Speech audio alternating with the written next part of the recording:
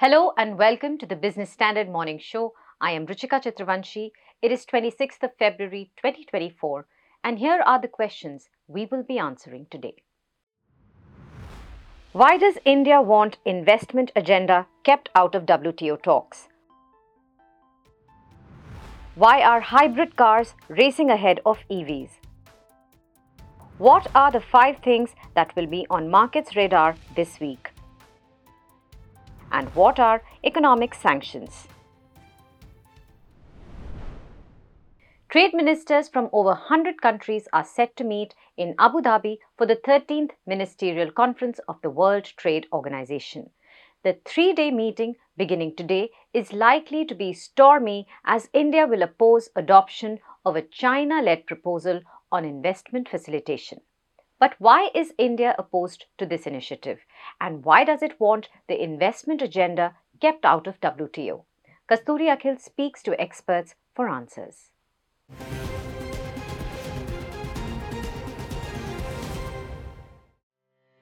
The world is no more flat, as seen by Thomas Friedman about 2 decades ago. Amid the rise of protectionism, setting rules for global commerce has become tricky and full of challenges. And against this backdrop, trade ministers of over 100 countries are meeting on February 26. The 3-day meeting will be eventful as India and some other countries will oppose some moves which they believe will dilute the core of World Trade Organization. One among them is the proposal to make investment facilitation a part of the formal WTO negotiations.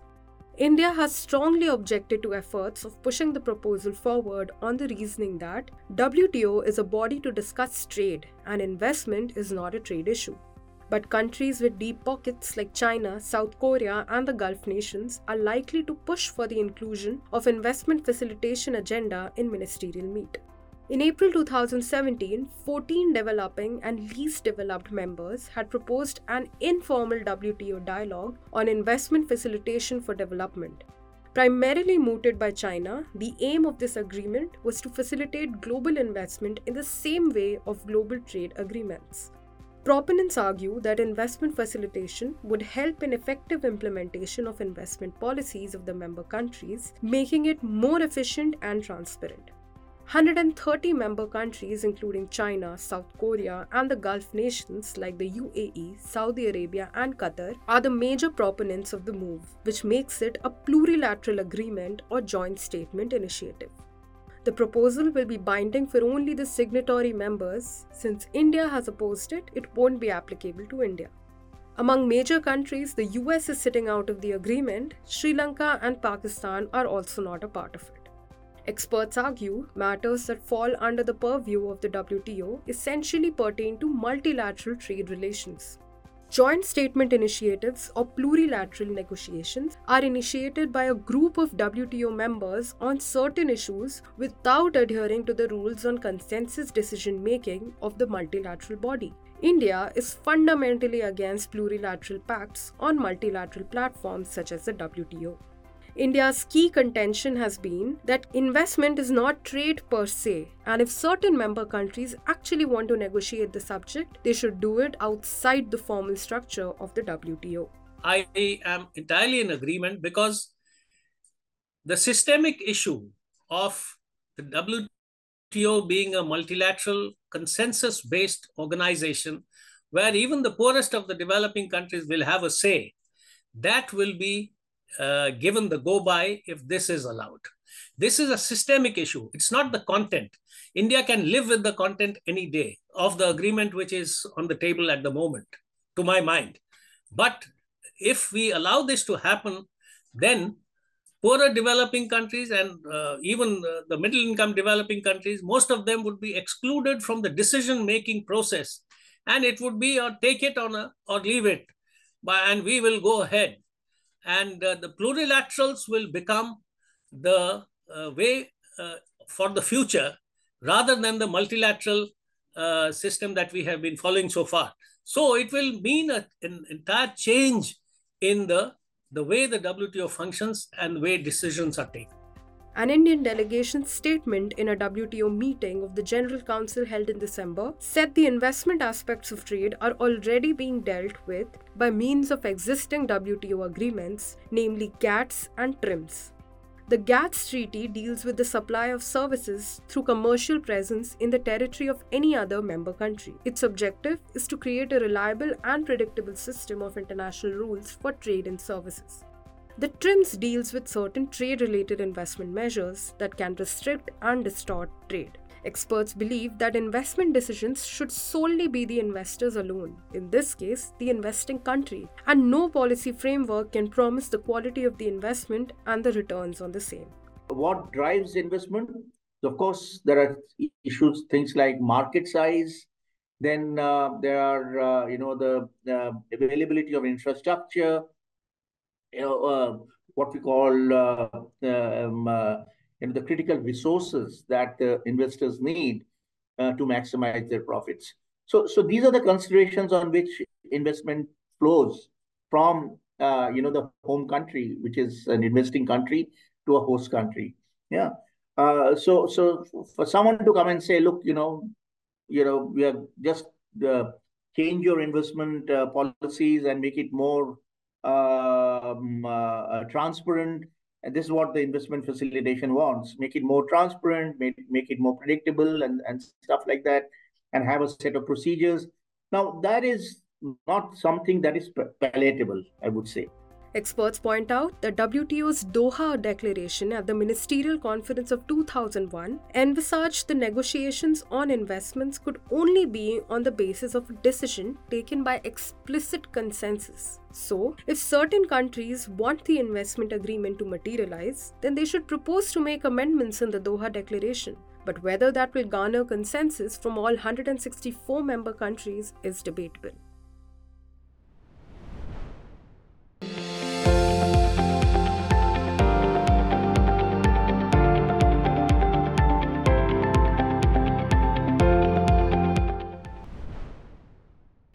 India will also oppose the European Union's proposed carbon tax on imports of steel, iron ore and cement at the upcoming WTO meeting. New Delhi believes that it would be akin to a new trade barrier. Moving on. Indian roads are witnessing a big change. More and more electric cars are rubbing shoulders with traditional ICE-run vehicles. But there is more to it than meets the eye. A recent report has indicated that hybrid cars seem to be outpacing EVs in the race towards the future. Despite the steeper price tag and limited variants, hybrids are gaining traction among consumers. But why? Will this trend sustain, and will it push automakers to diverge from their EV goals? Abhijit Kumar finds out.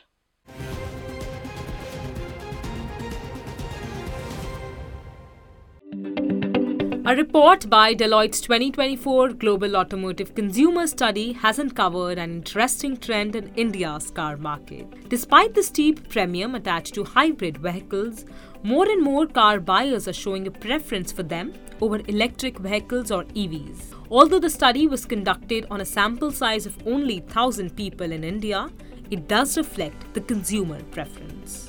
While 36% of the respondents showed preference for hybrids or plug-in hybrid electric vehicles, only 10% preferred for total battery electric vehicles. Remarkably, the preference for traditional vehicles came down 4 percentage points to 49% from 53% in 2023, signaling a shift away from petrol and diesel engines.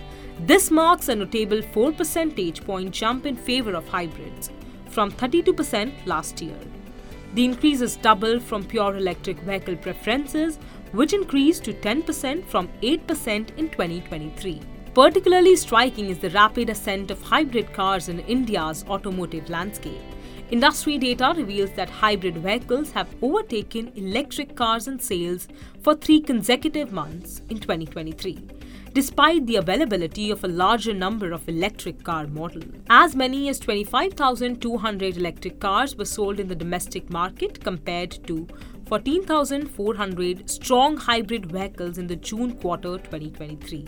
However, from September onwards, strong hybrids have started outselling EVs as per industry data. Sales of strong hybrid vehicles totaled 24,062 units between September to November 2023 compared to 21,445 electric vehicles sold in the same period. So why are hybrid cars winning over EVs? First one is which is a supply driven factor. So I think if you see today the model availability, if you see there are multiple models, which have been launched under hybrid and more are yet to come. So I think this obviously is, giving more choice to the consumers. Point two is, if you see on the other side, if you see proposition in terms of electric vehicles, obviously they are going up. There is no doubt about it. But still, if you see the range, range is still not sufficient, seeing the present charging infrastructure in the country. At the end of the day, if that is your main car or a single car, then obviously you need something to travel intercity, and EV may not be a perfect solution for now.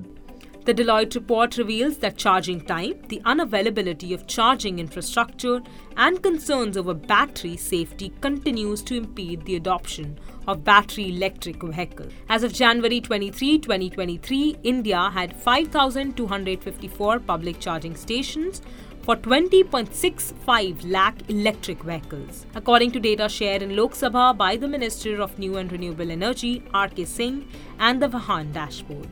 This means for every 393 electric vehicles in the country, there's only one public charging station, whereas the global average per public charger is between 6 to 20 EVs. Currently, the high cost and limited variety are hindering the robust sales of hybrid vehicles. In the price range of 10 to 30 lakh rupees, there are only 5 models available, with 2 each from Toyota and Maruti and 1 from Honda. Among the remaining 21 variants, some exceed ₹1 crore in price. So will this trend of hybrids outselling EVs sustain? Actually, the different technologies. Hybrid has got different uses. EV has got different uses. The cost of an EV is comparatively higher than an ICE vehicle. And also, there's a lot of, different aspects in the mind of a buyer. End of life of a EV, battery changing, right? So, it is still not seen as a very settled technology. Surprisingly, at the high end, right? If you look at the luxury segment, their EVs are outstripping hybrids. And what is going to happen is that because of the CAFE standards coming in, right? And, the corporate average fuel efficiency standards also kicking in into India, companies will start pushing different products. Experts say India has been slower than other countries in developing charging infrastructure for EVs. Inadequate charging facilities make it difficult for consumers to rely on battery-powered vehicles without worrying about range anxiety or long wait times at charging points. The absence of an established market for used electric vehicles in India is also discouraging customers from purchasing new EVs. There aren't any affordable second-hand alternatives available if their first choice doesn't meet expectations.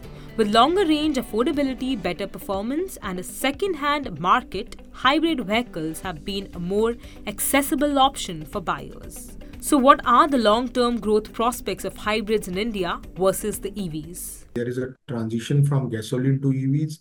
So we have to bank on hybrids because the charging infrastructure is still not sufficient in the country. You can say that, hybrids will go for now.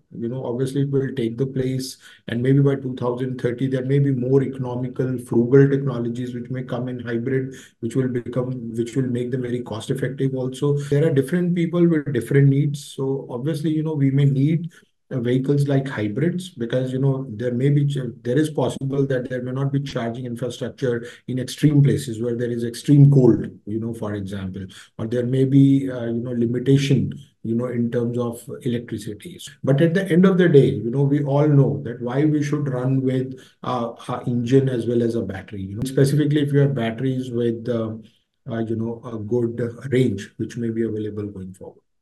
As India transitions towards cleaner mobility solutions, it encounters several obstacles in the adoption of electric vehicles. Experts attribute the slow progress in charging infrastructure development and the limited availability of batteries as key factors driving the popularity of hybrid vehicles. However, as the EV industry evolves, they anticipate a shift towards greater adoption of electric vehicles in the future.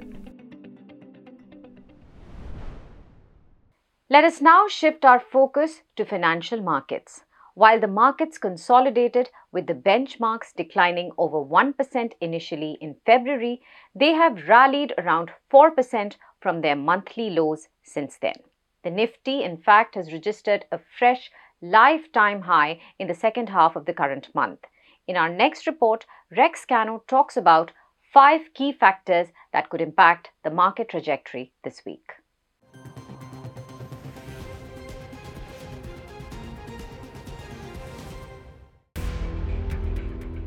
In spite of fair amount of volatility in February, the NSE Nifty has managed to scale multiple new highs with a fresh summit at 22,297 now. Meanwhile, the Sensex came close to its peak of 73,428 hit on 16th January as it touched a high of 73,414 on Friday. As we enter the last week of February, the monthly F&O expiry on Thursday will be one of the key factors to watch out for. The Nifty has gained 4% so far in February series and seems poised for more upside, suggests the F&O data. In the options data, 22,000, 21,900 put options have significant open interest outstanding, and also FIs have covered some of the short positions recently. So 21,850 would be the crucial support, which is even the 20 days exponential moving average. Only if that is broken, then we should expect any kind of decline towards 21,650. Whereas on the higher side, we are near to a breakout of this entire consolidation phase. A sustained move about 22,100 to 22,200 should take the Nifty higher towards 22,500 in the near term. Secondly, global cues will continue to sway the market. Apart from India's Nifty, the US-based Dow Jones and S&P 500 trade at record highs, bolstered by Nvidia's results. Europe's S-Stocks 602 hit new lifetime high, and closer home, Japan's Nikkei registered a fresh peak after a gap of 34 years. How the FIIs position themselves in this extended trading week will be the third factor one needs to watch out for. While the overall mood remains upbeat, experts caution that sustained FII selling or any unforeseen adverse event could trigger a market correction. The domestic investors, the DIIs, HNIs and retail investors are calling the shots in the market now. In spite of selling by FIIs, FIIs certainly will sell when the US bond yields goes above 4%. Now the US 10-year bond yield is quoting at around 4.3%. So it is quite rational for them to sell. One important factor in the market now is, we know bull markets have a remarkable ability to climb all walls of worries. So it has been climbing all walls of worries, whether it has been the Ukraine war or the Palestine-Gaza conflict or the issues in the Red Sea. Market is ignoring all this. These are some unexpected developments. Always when the valuations are high, some presently unknown factors can pull the market down. At the macro level, GDP numbers both in the US and India will be in focus. Analysts expect India's GDP to grow at 7.3% in the December quarter. That apart, 5 IPOs, 3 mainline and 2 SMEs will open for subscription this week. Bharat Highways is the largest of the lot as the company plans to raise up to 2,500 crore rupees. That said, do remember this is an extended trading week with BSE and NSE open on Saturday, March 2nd, in order to test its disaster recovery preparedness. Trading will be in 2 sessions on Saturday from 9:15 to 10 a.m., followed by 11:30 to half past noon. He's making plans for an early retirement. Business Standard. Meanwhile, the United States has announced to impose another round of sanctions on Russia as the world marks the second anniversary of the Russia-Ukraine war. But ever wondered what economic sanctions are and how do they work? Abhijit Kumar decodes.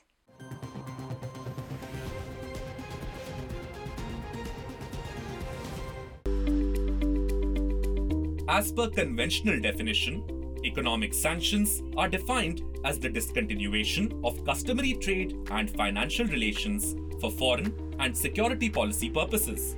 These sanctions include comprehensive prohibition of commercial activity, like the long-standing US embargo of Cuba, or they may be more targeted, blocking transactions by and with particular businesses, groups, or individuals. Economic sanctions include asset freezes, arms embargoes, capital restraints, foreign aid reductions, and trade restrictions. Economic sanctions have become a widely used tool in international relations, most recently employed by the US and EU against Russia to influence the Kremlin to stop the war against Ukraine. The sanctions involve restrictions on imports and exports to and from the targeted country. They can include bans on specific goods or services or a complete halt of trade relations. Economic sanctions also target the financial sector of the sanctioned entity, freezing assets, restricting access to international banking systems, or prohibiting transactions with designated individuals or entities. Sanctions also limit or prohibit foreign investment in the targeted country or specific sectors, hindering economic development and growth. Travel bans restrict the movement of targeted individuals, such as government officials or business leaders, by denying them visas or freezing their assets abroad. But when are sanctions used?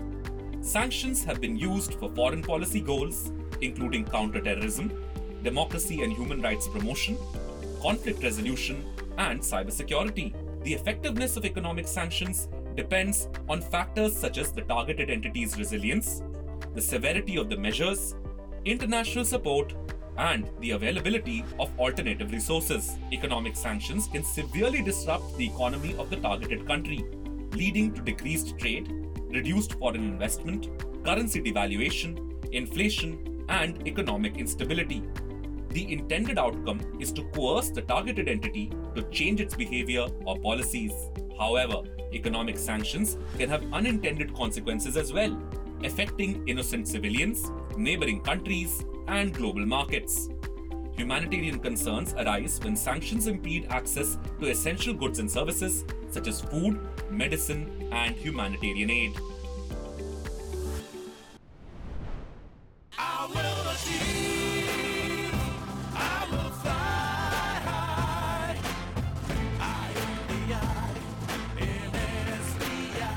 I'm backed by the nation's trusted bank, SBI, the banker to every Indian. The United States recently claimed that Russia's economy had contracted by 2.1% in 2022 due to the sanctions. Well, that's all we have for you today. For more news and analysis, please log on to business-standard.com. Thank you for watching.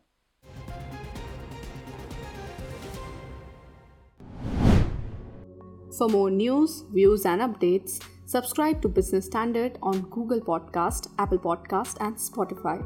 Also follow us on YouTube, Vimeo, Instagram, Twitter, Facebook and LinkedIn.